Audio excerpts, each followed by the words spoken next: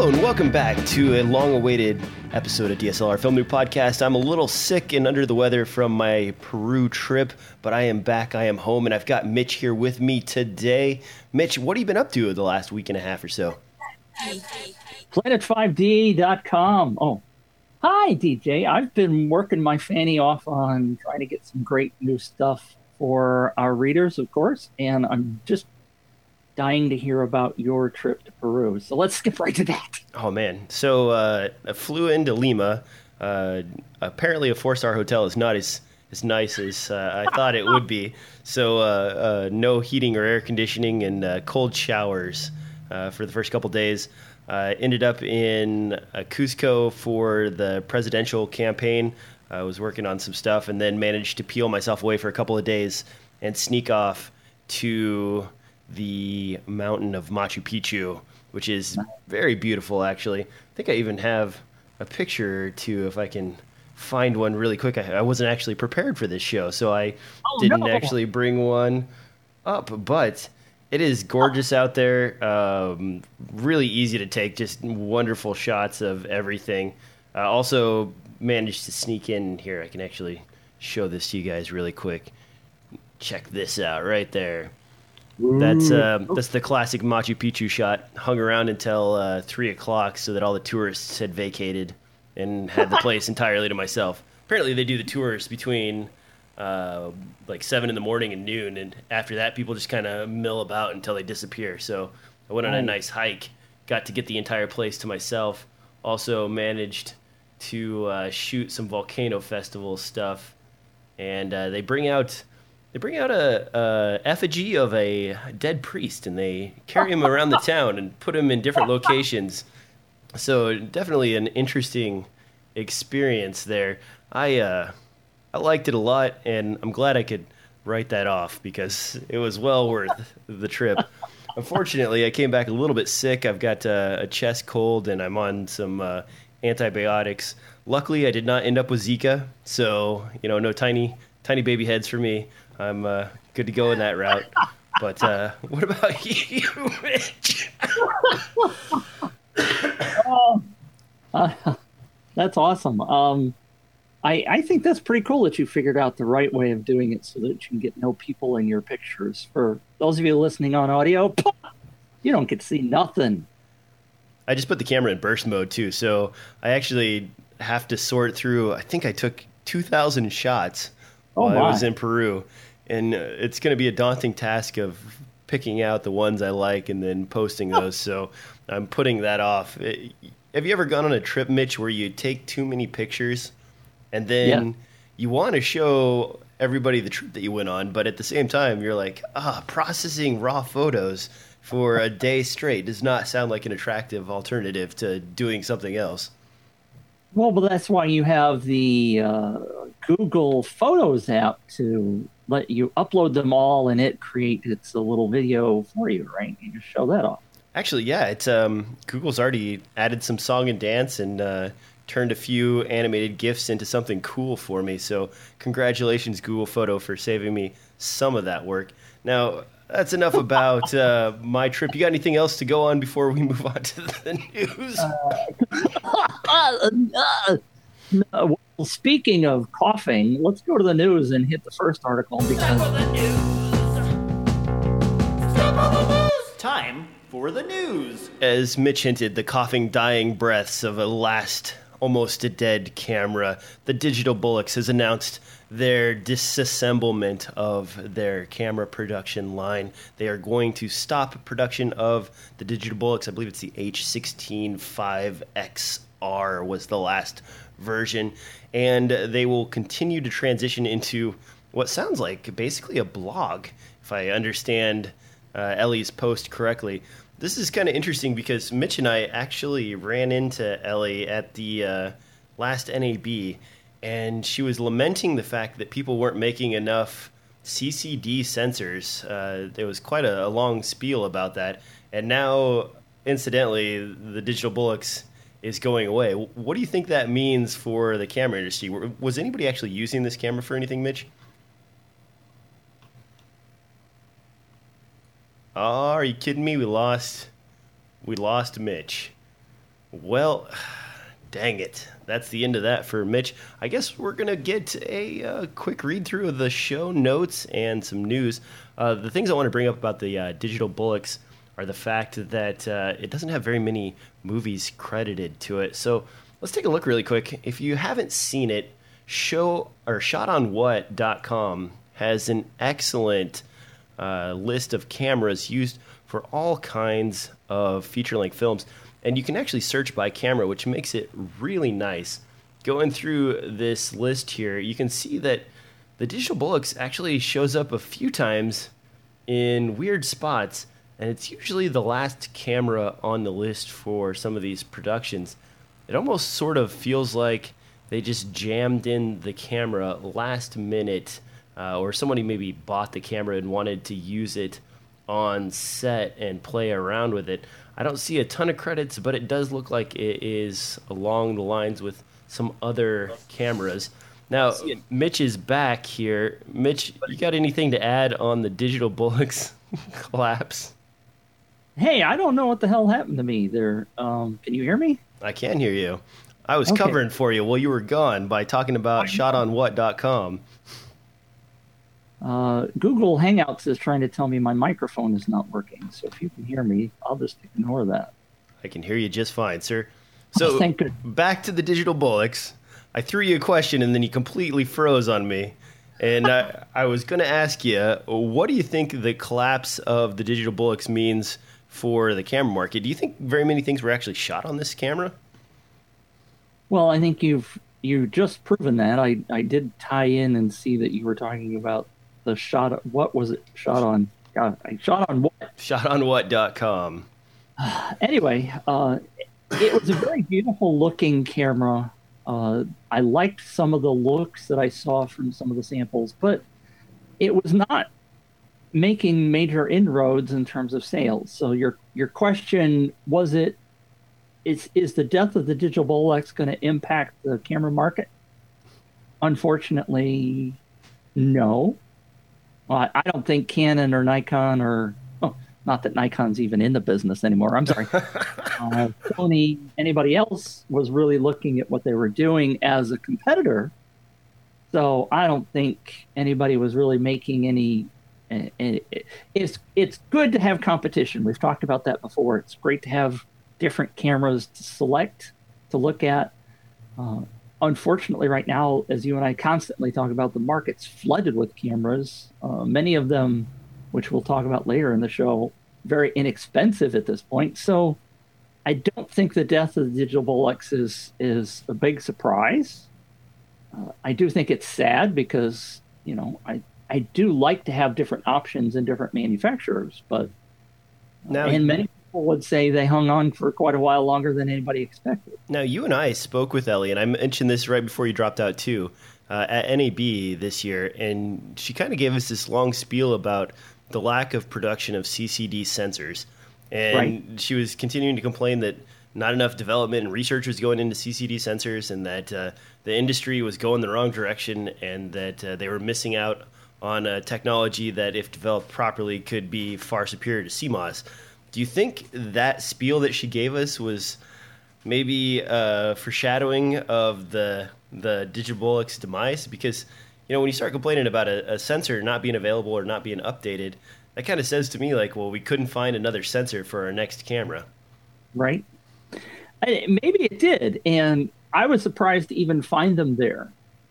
Typically, they've never had a booth, right? I think they did, actually. The year before they released, they had one booth, because I was a jerk that year, and I went over to their booth and took a picture of them holding the camera, and then wrote a long blog post about Phantomware, which eventually, because at that point, I think it was 2 years since they had finished their Kickstarter, and we're still waiting on a camera. Right. So I know they were there. They kind of got mad at me for that, and there was a lot of emails back and forth. Uh-oh. That's not good, DJ. I was stirring the pot there. But, you can understand why they're defensive. We're just cutting each other off. Now, you go first. I mean, you can understand why they were defensive, because they were trying to market something and sell something And granted, it takes a long time. We know how long it takes to create cameras.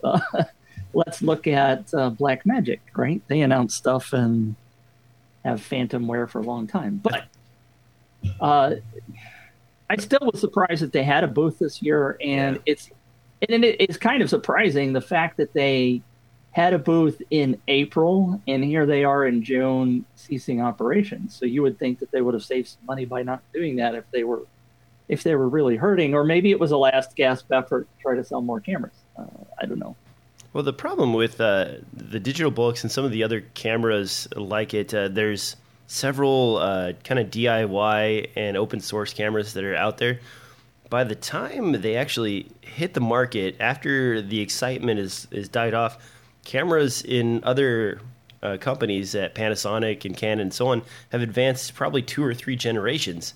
So while the Digital Bollocks was a really cool looking camera, and I mean definitely attractive to the hipsters, and it had some really interesting technology in it, by the time it hit the market, I mean a native ISO of I believe 400 on that camera. You're using a very small CCD sensor. It allowed you to adapt to a few things, but it was already behind by the time it hit the market with things from Blackmagic and Panasonic coming out. So I don't know. Do you think small companies could be nimble enough anymore to outpace the big companies that are creating cameras? Well, you and I have talked about that multiple times. I've got sitting on my desk this massive battery thing that I bought on Kickstarter. It sounded really great at the time. It was like almost 2 years ago now. I forgot about that. It took a while to come out with the thing. The problem is development, and we continue to forget. Again, you and I have had experience in major companies, and with me working with Boeing for years, I know how long it takes to engineer, create, produce products. It takes a lot of work and a lot of time, and we're used to only seeing the tail end, right? When something new comes out, we're like, holy crap, that's cool. But you don't realize that it took 2, 3, 4 years for them on the front end to develop that thing. And, again, we blast Canon and the other manufacturers for being slow to move, but it takes a lot of work to create products. And you just highlighted the fact that for the Digital Bollocks team, for example, they want to move forward with new technology, but by the time they manage to do it, everything else has moved on. And the problem is, what does it come down to? Money, right? Smaller companies don't have the money to go do all that massive work and have multiple teams working on different things. They'll sort of do it serially, and it just takes too much money, which is why companies like Nikon and Sony and Panasonic continue to make. I'm sorry, I said Nikon. Canon. Another dig at Nikon. Poor Nikon. Yeah. But they continue to have the resources to do R&D and stuff that the smaller companies don't have. Does that mean smaller companies can't be nimble and do great things? Of course not. But now, one trend I've seen in cameras, and this is actually something that some of you might be familiar with. Umbrella is a company that makes chips and sensors ready to go out of the box. And every year they basically do all the research and all the planning and everything else behind the internals of the camera, and then leave it to the end user to add lenses, to add software support, and so on. With something like this, it's basically the chipset is all developed and the sensor is all developed by somebody else, and then the camera company runs with it. Do you think we'll see more of that in the future with companies like Sony mass producing sensors? How far away are we from them just offering up an entire platform that says, here's our sensor, here's our motherboard, stick it in your camera and use your lenses, and bam, you're ready to roll? I think for the average consumer, that's a never. Which is one of the reasons why Canon and the other manufacturers are still in business, is because people want an end product that works. There are people like you and the followers of DSLR Film Noob that love putting things together and tinkering, and so there is a segment that loves those kind of cameras that like Umbrella is putting out. But normal everyday Joe like me and my wife and my kids, they don't want to go through all that effort of putting things together at the end. Sure, you can save some money, and maybe it's fun, maybe you enjoy doing that, but the vast majority of the public is not going to buy something like that. I think where I was going with that, though, is more of a platform to hand off to manufacturers, not to end users. So you basically design the chip and the entire controller and then say, hey, Canon, I got this chip and controller. Now you can turn around a camera in 1 year instead of 5 years. Well, isn't that sort of what an OEM really does, right? Yeah, true. Well, speaking of crashing and dying, let's move on to something Canon related here. Go ahead. What do you got? No, that's fine. Go. All right, let's talk about the C300. This was once a mighty $15,000 camera. You can now pick it up for under $3,500, and the C300 Mark II has also seen a cut of over $4,000. The used price of the C300 is amazing, and it's less than the price of a C100 Mark II. And I'm not joking here, folks. Look right here. This is straight from Adorama's used department. This is a ready-to-roll C300 camera for $3,500 with a make an offer, and no one has made an offer. Do you think with the drop in price of the C300 Mark II and the C300 and 100 respectively dropping in price that Canon has a new camera on the horizon, Mitch? Well, I do think that price drop of $4,000 on the C300 Mark II certainly indicates that either they've got an overstock situation where they need to get rid of some cameras, or something new is coming out. And I did notice on the B&H site, which maybe you know, but maybe you don't, if you actually go look at that, it says, where'd it go? Basically, it says you can't return this. Non-returnable. There it is. This item is non-returnable. Yeah. So to me, that typically sounds more like, yeah, you can buy it, and boy, we're not going to take it back because we don't want any more of those in our warehouse. Because we got either too many or we're going to come out with a new model. But it's really, I mean, I guess for folks that are looking for a good used camera, it wasn't more than, 2-3 years ago that the C100 or C300 was considered top-notch by many filmmakers. You can go buy that camera for about the price of a new DSLR body now and start shooting with proper XLR inputs and all the rest of the features. Do you know, Mitch, if I can't remember for sure, but I thought the C300 was capable of doing 4K via external recording. I know internally it only records 1080p. Do you know for sure if it does the external recording or not? Because I can't remember. Gosh, I hate you. It does say, I don't know. I don't either. Anyway, the C300, really cheap. The C300 Mark II just got hit for $4,000. Non-returnable at B&H. Be careful, guys. Probably some new cameras coming. The $5,999 1DX Mark II, I think I got that right, shoots 4K, so maybe that's also cutting into the market a bit. People still love their DSLRs, and maybe the 5D Mark IV will come out with 4K and further undercut their cinema line. I think maybe Canon might be backing away from their cinema camera lineup. No, they're not. No. They're going to buckle down and just continue to suffer? They're selling a boatload of C300 Mark IIs and C100 Mark IIs. In fact, I don't know if you saw it, but they announced they're moving their Hollywood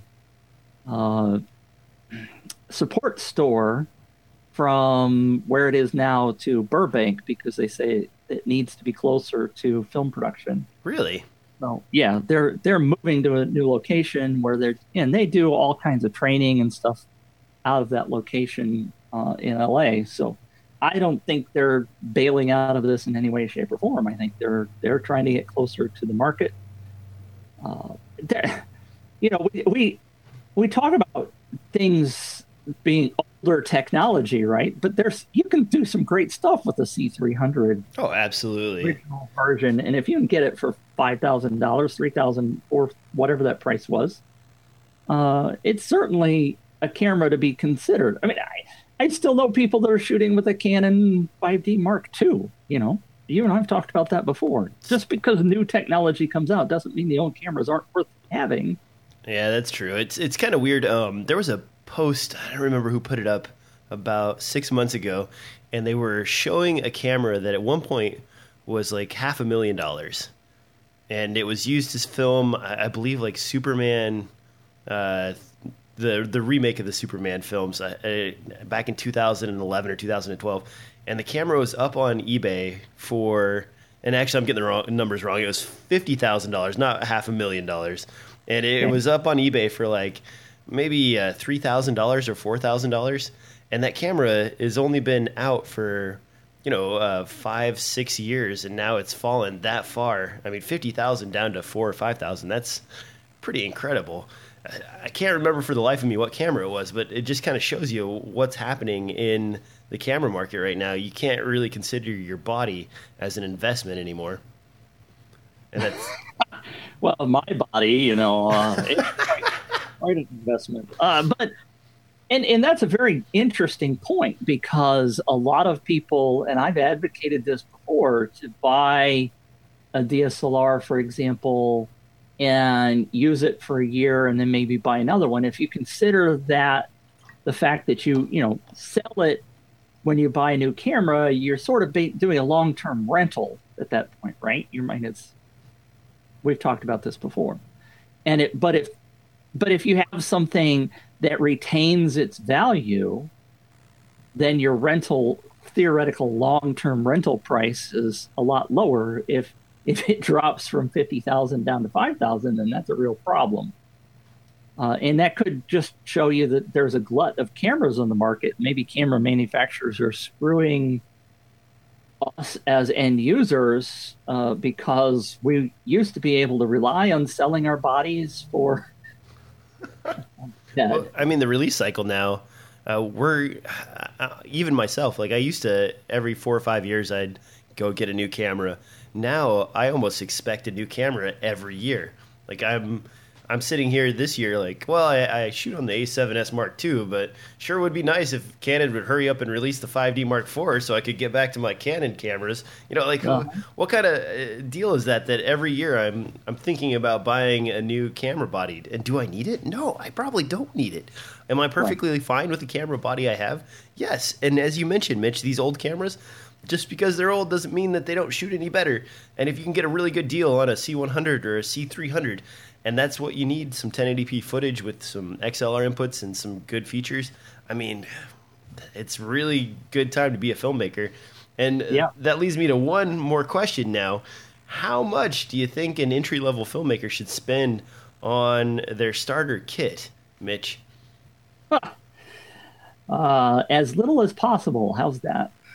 Well, it depends. I mean, like maybe $2,000. Does that sound like a reasonable amount of money to get started as a filmmaker? Sure. I mean, you could theoretically do it for $1,000, right? I mean, you get a $500 DSLR body and spend the rest of it on lenses, or microphones, depending upon whether you have the audio kit and everything else. I mean, everything starts adding up when you want to be a filmmaker. It's not just the body that you have to worry about. You have to have the lenses and the audio kit and everything else. So maybe $2,000 is a better figure than $1,000, because I mean, a microphone's going to cost you $100, and a recorder is going to cost you another $100 or $200. So that adds up fast. It's an article I used to write every year, and I haven't done it for a year and a half now, and I might need to do it again. I used to go through and kind of make a buy list of what I would recommend for new filmmakers that had a budget of under $2,000.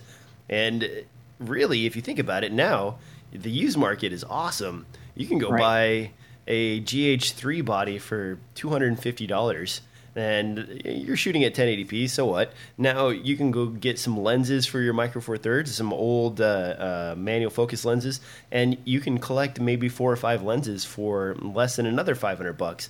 And bam, you're still left with about, I don't know, $1,100 or $1,200 depending on what you spend on lenses, and that gives you plenty of money for a boom pole, a nice boom mic, some XLR audio adapters, maybe even a tripod in there. It's just crazy now. Like when I started, you either rented or you came to the table with $10,000 to start. Now, $2,000 or less, and I know people that get away with just a T2i that they bought for $100, a freaking $50, 50 millimeter f1.8 lens, and a microphone, attached, not even a wireless, like a lav mic, just attached to their camera and run over to their shirt, and they're able to do interviews and things like that. It blows my mind. It does. Boom! There it went. Speaking of blowing your mind, let's talk about another giveaway at Planet 5D. Mitch, you've got something free and interesting. Tell us about the giveaway. Hey, starting this week, we have the LightPad Vector LED light from Roscoe, which retails for about $1,095. So if you're interested in winning this awesome light from Roscoe, I don't know a whole lot about it, to be frankly honest with you. I've been too busy trying to do other things, so I have not tested this light. I've not worked with it. But you can win it for free. If you go to planet5d.com/giveaway-noob, you can be entered in that. We will end that giveaway next Saturday. So not this Saturday, but next Saturday. You've got a week and a day from this point where we're announcing this on this podcast to enter the giveaway over on Planet 5D. So do you know, I know you said you don't know enough about this LED panel, but is this 1x1 or is this, what size is the panel? I'm just throwing you under the bus.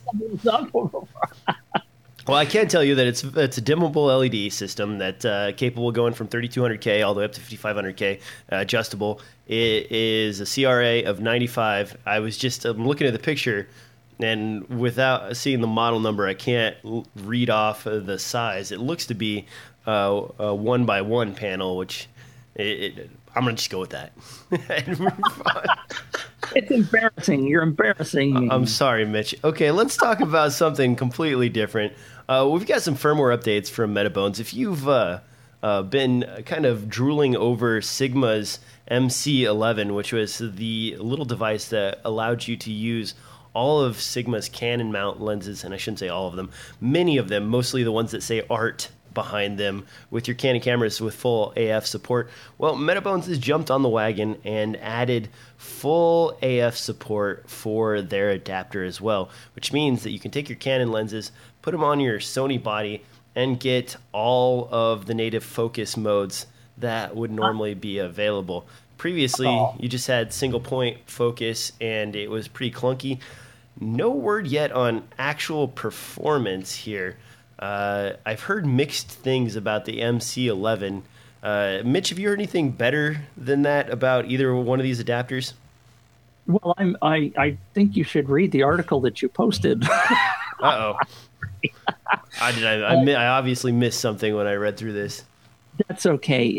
There's an update at the bottom of that where they did some testing. It says, we've tried out the new firmware on a smart adapter. Oh, that update wasn't there when I read this article. Damn it. Uh-huh. Dang it. Sorry. Darn it. But that's okay because I've caught you and we're going to just discuss this. But basically, the update says, yeah, it kind of works on some of the lenses. Some of the autofocus points in the center are accessible, but if you're trying to use the autofocus points around the edges, those don't work. It says autofocus in video is possible, but it's slow as heck with significant hunting, so they're not overly impressed, to be honest with you.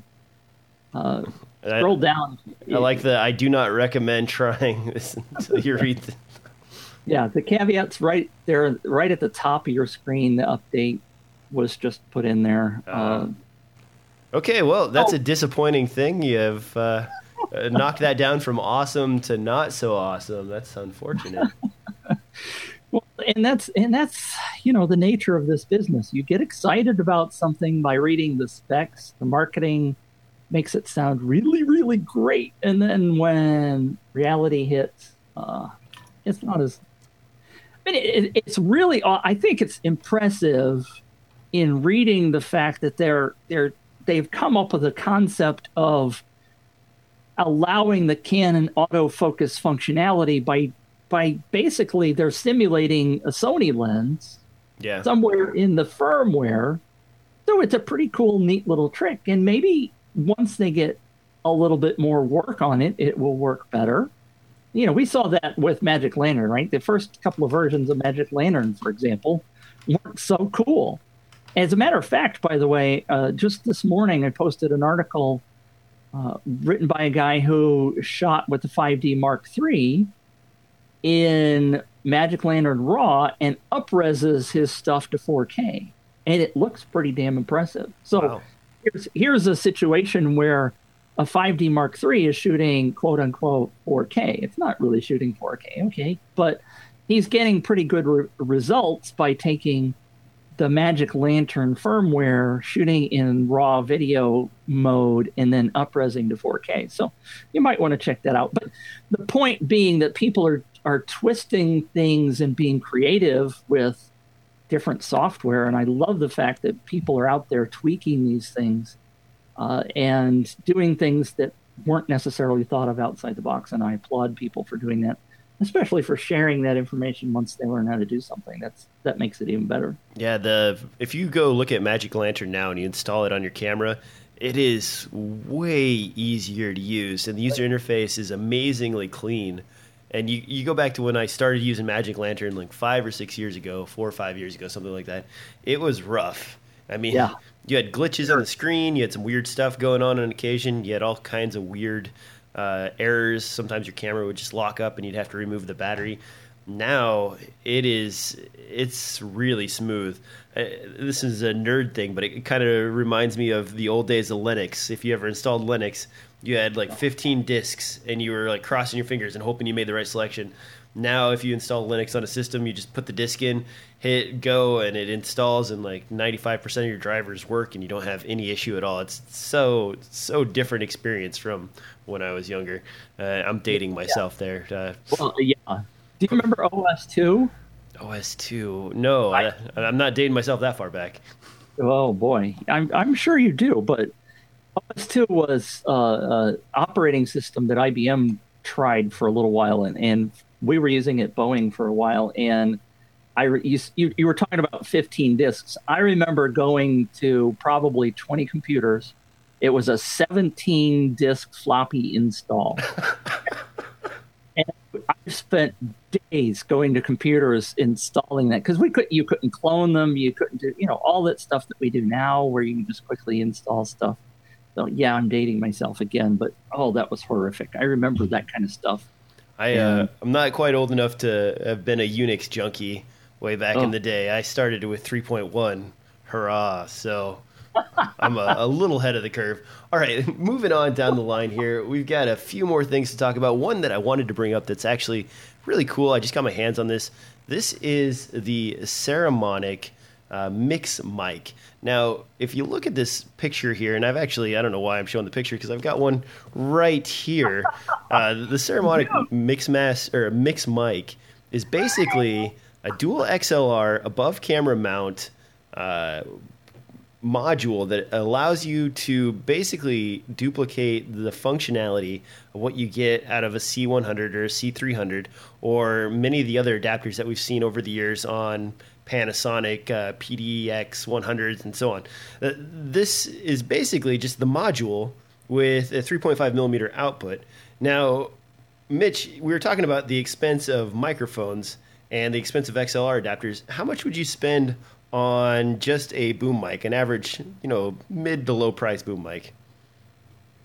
$200 to $400. $200 to $400. And how much would you spend on an XLR audio adapter? Well, stuff like the Juiced Link Riggy Micro is 300 to 400, 250 to 400. Now, what if I told you that you could get the boom mic and the XLR audio adapter for $299? What? That's crazy, right? Actually, it is really good price. I got to play with this at NAB. I just got this, so I haven't opened it up to test out in person, but the tests I did at NAB, I was really impressed with this.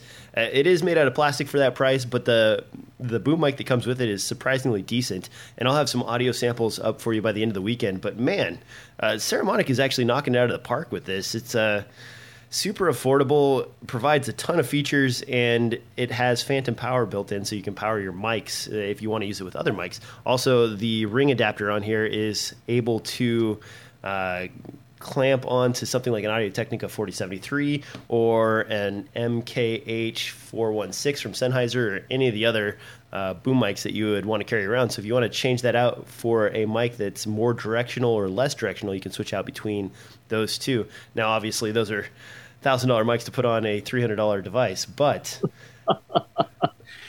we do that. But exactly, and it's pretty sexy. I actually, for a while I thought the whole audio adapter market had kind of just petered out because, you put a box underneath your camera, it has XLR inputs. Like, what else can you do with that?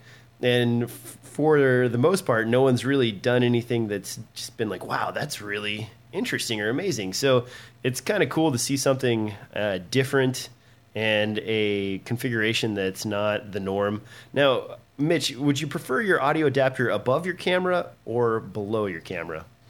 Well, I'm a below my camera kind of guy, or on the side. Actually, my Juice Link Riggy Micro is actually hanging on the side of my cage that I use in the basement. So, do you think this is going to put Juice Link into some hurt? I don't know. Juice Link's kind of been quiet over the last 2 years or so. When's the last time you've run into Rob at NAB? I didn't run into him this year at all, and I was kind of surprised about that. I know in the past I see him all the time walking around and talking to people and everything. So, and they haven't, other than that strange wireless option that they had. I forget what it was called, but it was that little tone signal start recording individual recorder for each person device. They haven't really done anything new or interesting, and it used to be you would see a new Juice Link audio adapter once every year or so. So I don't know. Maybe they've reached the culmination of their production with the Riggy 333. I don't know. That was called the Little Darling. Little Darling. I was trying to remember that. I was checking my cord to see if I have enough room to reach clear across the room to grab my Riggy 333. I actually have it configured on the top of my rig on the handle, similar to the design of the Saramonic. Companies have been releasing XLR audio adapters that have been getting better and better and cheaper and cheaper. It is going to be a tough market in the future. And now manufacturers, Panasonic, for example, had the XLR audio adapter for their camera. Sony sells one now for the A7S Mark II. It's the XLR1 or K1M. I don't know why I even remember that, but it basically does the same thing, and it's just done through the Smart Shoe adapter. I mean, at some point, I think manufacturers are going to sop up that extra gravy by starting to create their own XLR adapters for their DSLRs. Well, it's the typical thing that happens with any market as it matures. The prices come down, more technology comes in, you start getting more and more clone manufacturers that are able to, that don't have the research and development costs. So it's typical of any new product, especially if it becomes a quote unquote commodity where you can just go about and pick up pieces from anywhere. But you're like the first guy on the planet that has this Saramonic, aren't you? Yeah, mine is hot off the press, so I'll also be providing feedback to Saramonic to let them know if there's anything that needs to be changed or updated. And incidentally, I've helped them in the past with their wireless audio system. Their dual-channel system previously was only capable of sending out mono audio from a stereo receiver. which is a huge oversight. And when I let them know, they went ahead and updated the firmware for all of their receivers so that you can separate the channels out, which, I mean, kudos to those guys. They're fast, they're nimble, and anytime you find something that they can fix, they jump on it and fix it. So great stuff from Ceramonic. I'm interested to start testing this out. One thing I'm really upset about, though, and this has nothing to do with Ceramonic, but imagine for a moment, if you will, Mitch, dead zones for your phone or camera. You head over to a location, and suddenly you can't take a picture, you can't shoot any video. Who would do this to you? Well, it turns out Apple would do this to you. Apple has filed a patent for recording or disabling recording at concerts and other events.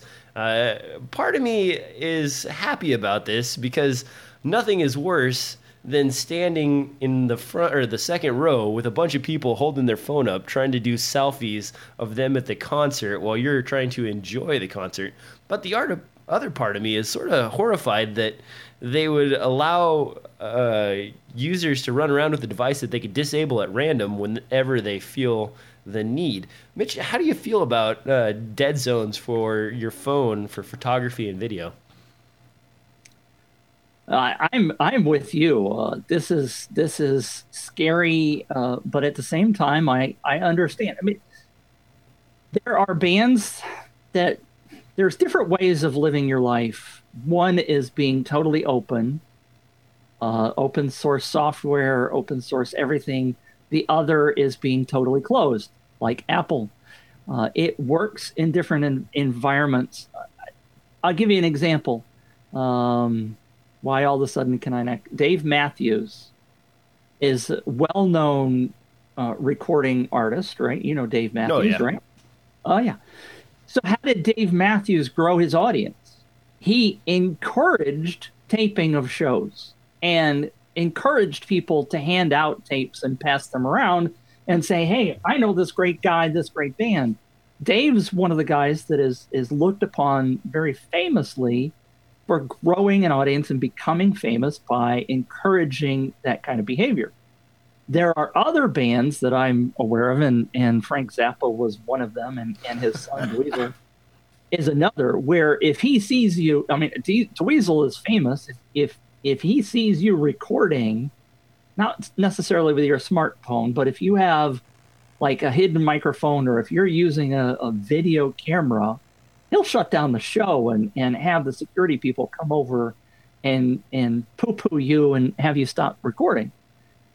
Because what they want to do is they want to have the rights to be able to resell those concert tapes later, right? So I see both sides of it, but I would be pretty pissed off if I went to a show and was thinking, well, I'm going to record part of it for my own use and have it blocked. I think that would be kind of...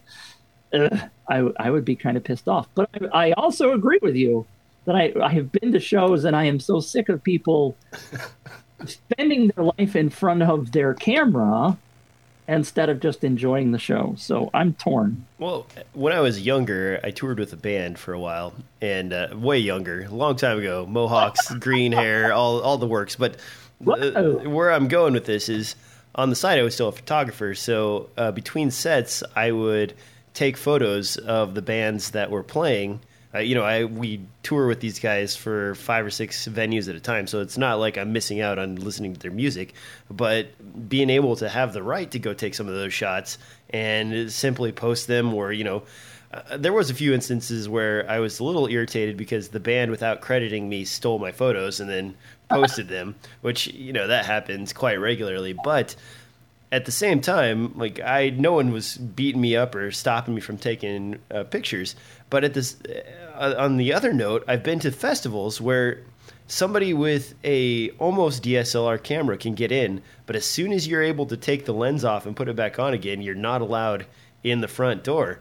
And yep. I feel like now they're bringing that down to the phone level with something like this, and that's really frustrating. I mean, you buy a device, it's your device, it takes pictures, what have you, and if there's no ban on you taking it into an auditorium, an event, or whatever, it's kind of curtailing your rights as the owner of a product to use it. I mean, unless they say, explicitly, no recording, no filming or whatever, no photography. And I've seen stuff like that. And then at the same time, I've been kicked out of places where they had no notice for that. They just arbitrarily decided, or a security guy decided, like, you don't belong here, buddy. You got too nice of a camera. Get the heck out. And, Yep. and that's why I have the Alex 100, is because no one calls me on it, because it's just a little camera. Takes great pictures. It's a great, basically a Micro Four Thirds camera. It just doesn't have an interchangeable lens, and suddenly I'm okay. Bam! Can't kick me out of this place. Where did it go, DJ? All right, fighting the man. Well, yeah, but there are multiple rights though that are going on, and in the conversation about doing concert video or photography, the people that are performing have the rights to own their presentation, right? Now, you were talking about you as a viewer have the right potentially to be able to record that. But, so there's a conflict between your rights and their rights. So isn't there I used to have a card that had all these on there, and I don't have it with me anymore, but the right for public presentation. So if it's a public event, then you can't stop a photographer from taking pictures. But I forget how it's worded. Yes, but that also depends on the definition of public. And if you are going to a concert that is in a building that is secured and you have paid to get in, then it is no longer public. Realistically, that's a private event because it's controlled. Now, if you're out in public, like on the streets, and there's somebody playing music, then that, there are no restrictions. And I mean, there's obviously the lawyers would have a field day with this, but my understanding has always been that an event that is internal in a building, for example, my daughter's dance studio, they could restrict me from taking photos because it was a private event. And we had arguments back and forth about that, but that's a whole nother story. But so your definition, you're trying to imply that that's a public event, and I'm trying to suggest that may be a private event that you don't necessarily have the rights to film or photograph. Yeah, it's a rough gray area to find out where you're. And I've been chased out of public areas before too for taking shots of stuff like, oh, you can't be here, you can't do that, and I'm just on the street hanging out. One example, there was a race that they took off, or they cut off my street and had runners running. So I was like, this is cool. I went out and took some shots, and they escorted me off of my property to around the block and said, you were not allowed to take pictures of this. Like, really? And I told them, this is a public event. Well, I mean, just because it goes through public doesn't mean it's a public event. Well, I mean, if you can see it from anywhere reasonable, then I don't know. We've hollered about this a number of times. I am not for this, though. I wish I could disable the phones in front of me at concerts. It's still wrong. I don't think it's appropriate, and it's unfortunate that Apple is going to go that way. Now, let's talk about something that is fortunate. How about, Mitch, if I told you could have all of the gigs in your phone, maybe 256 gigs, for example? Would that make you happy? No, it scares the hell out of me because 256 gigabytes is a lot of data that I could lose if that card fails on me. So if you're not familiar with everybody's familiar with SanDisk, but if you're not familiar with the buyout of SanDisk, Western Digital bought SanDisk recently, and since then they've been kind of doing some weird marketing stuff. I mean, SanDisk always did some weird marketing stuff. They've released a 256 gig card, and they, of course, have stuck with their awesome naming scheme, the Ultra Micro SDXC UHS-1 Card Premium Edition. And then, and that's the secondary model, not the primary model. The lower price model has reads of 95 megs per second, no word on writes, and will set you back around $149. While the more expensive $200 version has reads of 100 megs per second and writes of 90 megs per second, which they are touting as the ultimate 4K micro SD card for any camera. So I think that implies that you could possibly stick this into a micro to regular SD card adapter and plug it into your camera to shoot. It's pretty cool, but I'm with you, Mitch.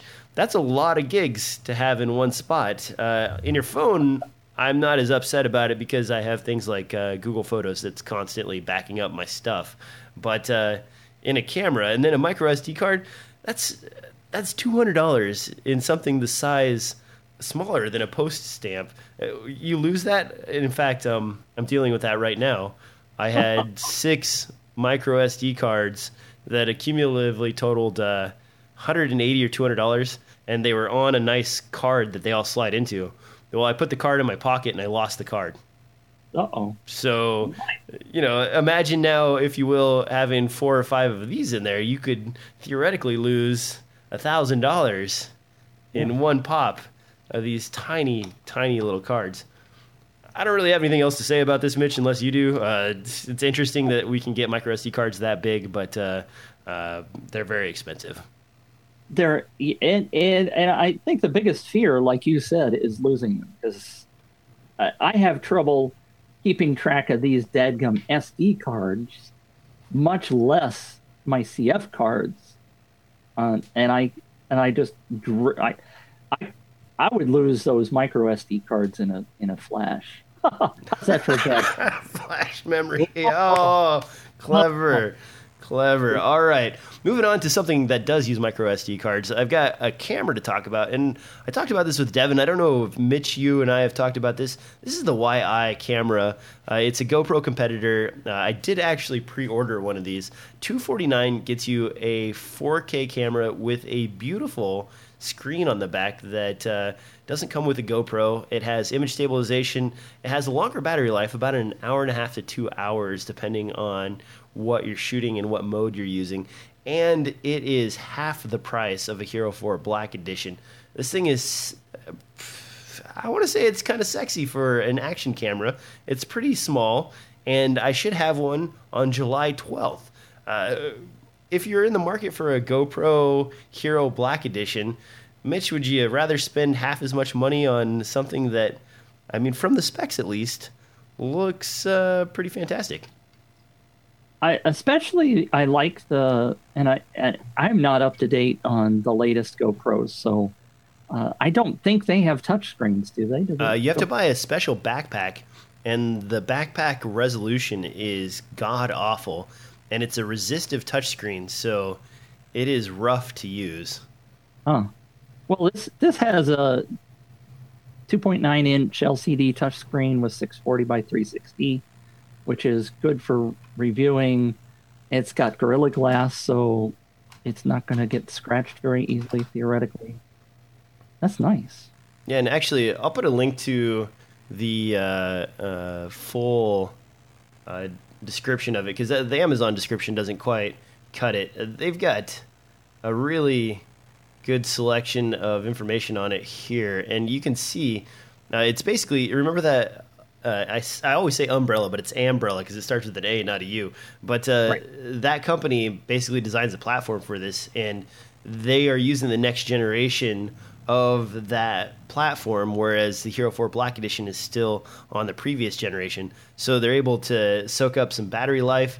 The screen, even though the resolution pixel for pixel is small, the screen is so small that you actually get retina level display out of it, which is pretty interesting. And on top of that, the battery life, I mean, I took a GoPro out to do some time-lapse stuff in a busy environment, and the GoPro, if I didn't have it plugged into a USB port and charging continuously, I would go through a pile of maybe 6 or 7 batteries over the course of half a day shooting with the GoPro, which is very frustrating. And in fact, right behind me now, I have 4 of these total, and they're a 3-pack GoPro battery charger set, because I complain about GoPro and how expensive it is and how it's losing relevance, but I use my GoPro all the time. So, I have a lot of batteries for it. It's still a handy tool. And this thing, this is the other thing that I always complain about with a GoPro. Look at that. See that right there? That is a quarter 20 mount. I can freaking put this on anything without having to put it into a case. And look at that gorgeous screen. Why can't you do that, GoPro? And at half the price, I mean, I couldn't resist it. I pulled the trigger on this. So I will be reporting back on the YI 4K action cam soon. Mitch, you going to buy one? No, I don't have a need for one of these right now in my life. So, well, you just mentioned ballet dancing, or So what if you just strapped one to your daughter's head so you could get a first-person perspective of the ballet? It might not go over well. No, maybe if it was virtual reality, maybe if I could get a 360-degree view of. No, never mind. Actually, I did see a shoot that was really cool, and it was they strapped it to a trumpet player, and they strapped it to the front of his trumpet, and he was in the middle of the marching band as they were going down the street. So you get the entire perspective, and then they're doing the trumpet moves where they're going up and down and around and stuff. So you get this really cool perspective of the entire marching band from the horn of the trumpet, and it was a very enjoyable shot. And I wish I had an excuse to go out and do that. Maybe I should have some kids, let them grow up, and strap a GoPro to them so I can enjoy that. The crew, I've told you before that I shoot the Gateway indoor drum line in the fall and winter, and they have a whole crew that does filmmaking stuff, and they quite often do the GoPro on drumsticks or on the front of the snare drum or a bass drum, and they do all kinds of stuff like that for. So I don't get to shoot that because they've already got a crew doing it, but it's quite common to do that kind of stuff these days.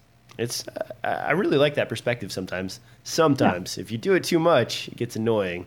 Now, the last thing on my list here, and then we're going to get out of here because I'm about ready for my next dose of medication, is this strange thing from Wooden Camera. Now, if you are familiar with Wooden Camera, they are a company that makes very expensive fancy rigs for many things, and they've gone out of their way to make one for a phone. So this is the Wooden Camera smartphone clamp, and it'll set you back about $95. It is made out of all metal, and it does have a spring-loaded tensioner that closes down on your phone. It comes with you can buy some extra accessories, which you could rack up a price of somewhere in the range of $200 if you want to buy these little slide-on accessories and so on. So it can get fairly spendy. Now, the reason I bring this up is because, Mitch, you use a smartphone holder. I use a smartphone holder, and I was looking at the price of mine. I've got it right here. It is $6. $6, 2 quarter 20 mounts, capable of clamping onto pretty much anything. Would there be any reason for you to spend $100 on a phone clamp for any reason? Well, if you watch the video, and I don't know if you made time to do that, they're very specifically building this, not just necessarily for any kind of use. They're attaching it to the side of a RED camera to be able to use the RED controller software. And okay, so I saw that too, and I was thinking, why wouldn't you just use the RED screen that comes with your camera? I mean, maybe is the phone app a better solution? I don't know. I was trying to come up with a way of justifying it, especially. I mean, it's intriguing because the way this device is built, it's got the quarter 20 and it's got the additional mounts that most of the others don't, that go with their particular accessories. But if you look at it, I mean, the mount that I have, and I think the one that you just showed from the $6 one. Oh, hold on, let me find it here. This one is the Acumar Universal Tripod Mount with a name that goes on as a sentence. So we won't read all of that. TJ, oh, you cracked me up. The thing that when I first saw the Wooden Camera one, because of the fact that the quarter 20 mount is exactly in the back, And with the way the prongs work on this thing, there is no way you can mount this to a tripod, right? Yeah. Whereas the $6 one has the quarter 20 mount in the back, like this one does, but it also has one on the bottom. So you can mount it to a tripod. So this one is very specifically made to attach directly in the back, right? Yeah. I mean, if you go ahead and show that, there's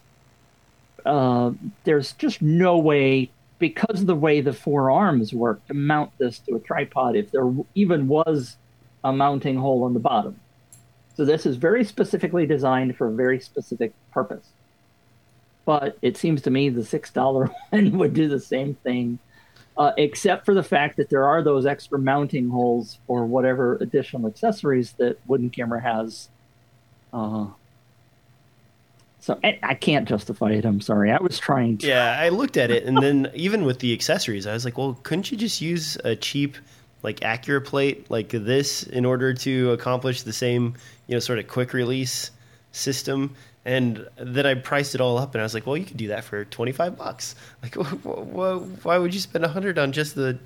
And I saw the red stuff, and I was like, well, this is kind of weird, why would you use your phone over? And maybe there is a really good reason that I'm not familiar with, but to me, it was like, well, why wouldn't you just use your red screen? I mean, you paid for it, hopefully you bought one with your camera. Maybe you're using your phone to control the camera and you're using an off-brand screen with your red camera. I don't know.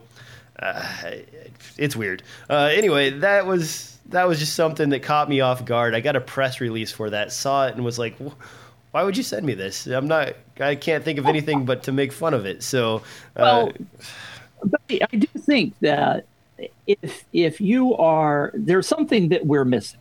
Obviously. Because I know the guys at Wooden Camera. I know they're smart, intelligent people. Yeah, and to be fair, they make really good stuff. Like, guys, yeah. I'm dogging on them a little bit, but honestly, if you want a really well-designed rig that very tightly fits your camera body, they do an excellent job. It's a premium price, but they do make premium products. Yeah, and so my assumption is that there's something that you and I aren't really considering, and that happens more than I could probably stick at.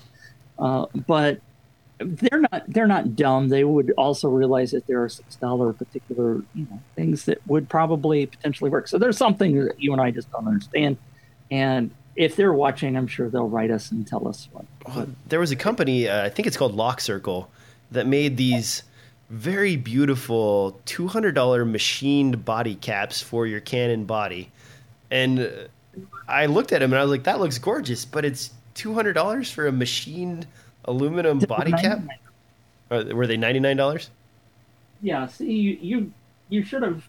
I've got 4 of them. You got 4? Okay, tell me what the reasoning is for the... I mean, yes, it's made out of metal. That's awesome, but what else? Dang, I wish they're in the other room. You caught me off guard. They actually manufactured 1,000 of them that had Planet 5D labels on them. Oh, wow. Back in the old days. So I have, because they had leftovers because nobody bought them.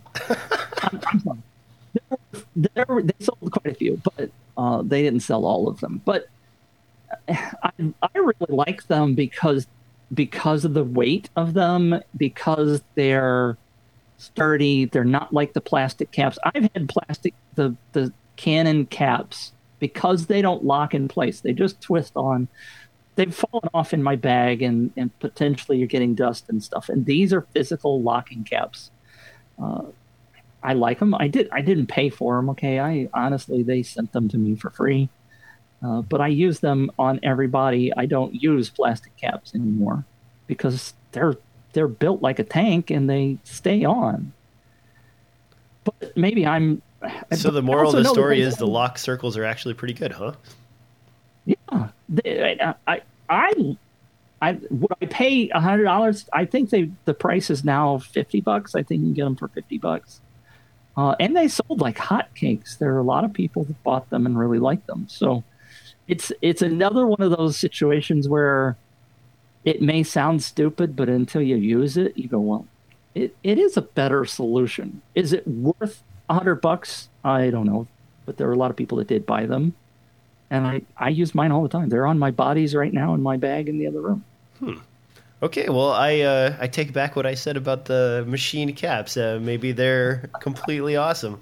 One other thing like that I did actually like, and I thought it was a great idea. You remember those end caps for lenses that actually had the focal length of the lens on them? Those, yes. They're expensive, but they're great. And when I first saw them, I'm like, this is dumb. Like, why do I need this? And then I started thinking about it. I'm like, why don't I need this? Because every time you go to your bag, you're sitting there digging for your freaking lens, trying to figure out, because your 35 millimeter and your 24 millimeter are almost the same height, so you can't tell by height. And your 85 and your 50 millimeter, the 1.2 and 1.2 are almost the same shape and size, so you can't pick them out. But if you have a cap that tells you, you're like, oh, this is amazing. So those, like that was a something that changed my mind about some of these items. Is like, wow, that's smart. It's actually really smart, and I like it a lot. Now you got me wondering if I need a metal cap for my Canon body. If we were together, DJ, I'd hand you one of them and turn the other direction. I use all the time. I love my lock circle body caps. All right. On that note, I think we're dwindling down, Mitch. Unless you got anything else about the body caps, we'll move on. Okay. I can other products later on. All right, guys. Well, I think we got one more thing in here. Do we want to talk about the GH4 price at $884? I mean, No, it's not that price anymore, so you can't get it that price. It was really a good deal, but as soon as I put this in the show notes, the price went back up.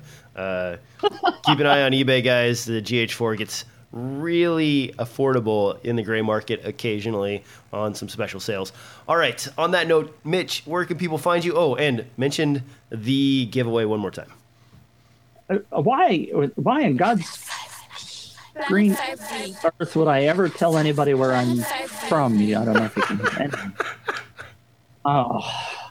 It's one of those shows. If you go to planetfinety.com/giveaway noob, that's NOOB, you can enter the giveaway for the Roscoe LED light, the light pad, whatever the right size is. That will be available until a week and a day, so not tomorrow, not Friday, and not today's Friday, but not tomorrow, Saturday, but a week from Saturday, July the 9th, I think it is. You can sign up for that. And if you share us socially, then you get 10 additional chances to win. So do that, please. I almost forgot, Mitch. Do you know Monday is the 4th of July?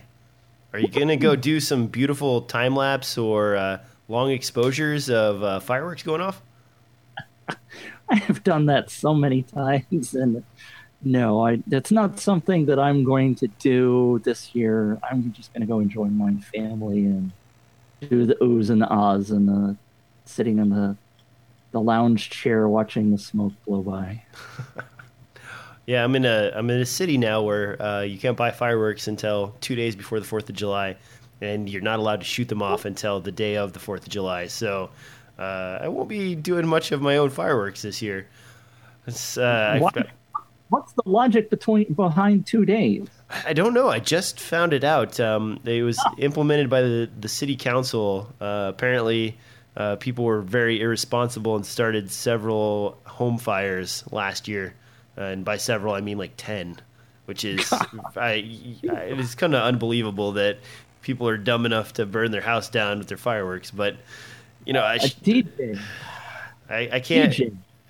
Have you not seen some of these idiots with their fireworks? Oh. I saw a video the other day of a guy who took a whole bunch of those bottle rockets and he created like this. He had them in tubes and taped all the tubes together and was standing behind this thing, firing it like a machine gun. And like, how stupid can you be to have fireworks, flashing back at you? Oh, but this is cool. And everybody's typing on Facebook and Twitter about, oh, this is so cool. I wish I could do. And I'm like thinking, the guy's going to burn his face off. Yep. How stupid. And everybody's encouraging it. Don't get me started on fireworks. People are so stupid about fireworks. It's just... I used to watch a kid sit across the street and just he would light them in his hand and throw them. And occasionally, you get the one with the fast fuse, and it'd blow up in his hand. He'd look at his hand, like shake it, and then start over again, like continue it on, like nothing happened. It's like, you didn't learn your lesson, kid. You just blew up in your hand. Like, what are you doing? Quit throwing fireworks, you dumb. All right, I'm done. On that note, guys, you can find the show on iTunes, SoundCloud, anywhere podcasts are distributed. We appreciate you tuning in every week for the show, and leave your show comments in the YouTube channel because we check those out, read them. And if you have any questions, concerns, or complaints, direct them towards dslrfilmnoob@gmail.com, especially if it's firework related, because I'll take that heat. On that note, we will see you next time on another exciting episode of DSLR Film Noob